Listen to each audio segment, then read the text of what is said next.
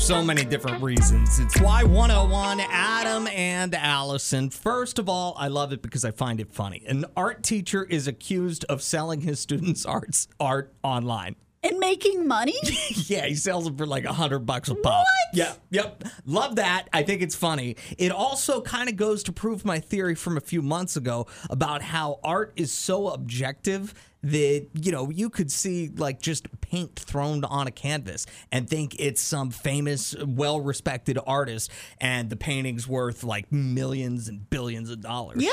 You know what I mean? But there is this high school art teacher in Canada who is accused of selling art done by his students. Some of the pieces went for over $100, and the parents are speaking out about the situation. I'm extremely disgusted with this person. Unbelievable. Is this the teacher asking for certain type of projects to be done to be able to, sell them? This is something that they did, that they put their heart and their soul in the artwork. You know, they get an A, a B, a C, or a D on it, but he's getting $118 in his pocket. I'm wondering if that's how he grades it. How much money it fetches on Etsy or whatever. The more money, the higher the grade he gives them. And it does sound like the parents are more mad that they didn't have that idea first. Like, they're like, you know how many years of school artwork I threw away that maybe I could have thousands of dollars by now? I don't want to, pardon the pun, paint with a broad brush here, but I've always found art teachers to be just kind of strange.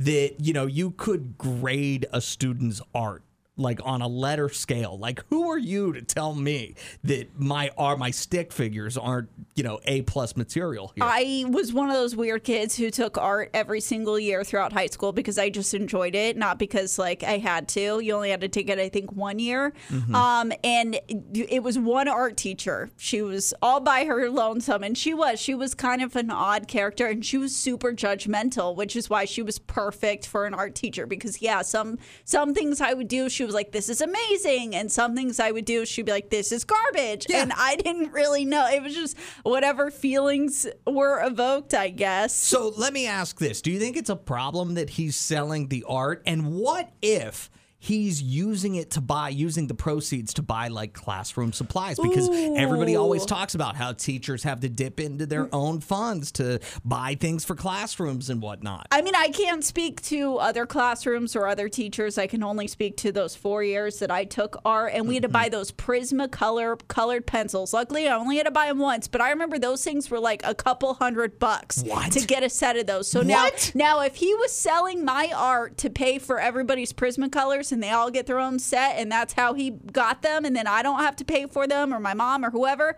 then I'm so into it, and I bet parents would be into it too. But if he's still making the kids buy their own supplies and he's selling their artwork, yeah, I'm going to be a little mad. I could see that being problematic. Yeah, if kids are buying their own stuff and then he's making a profit on what they make. Yeah, it's kind of funny, though.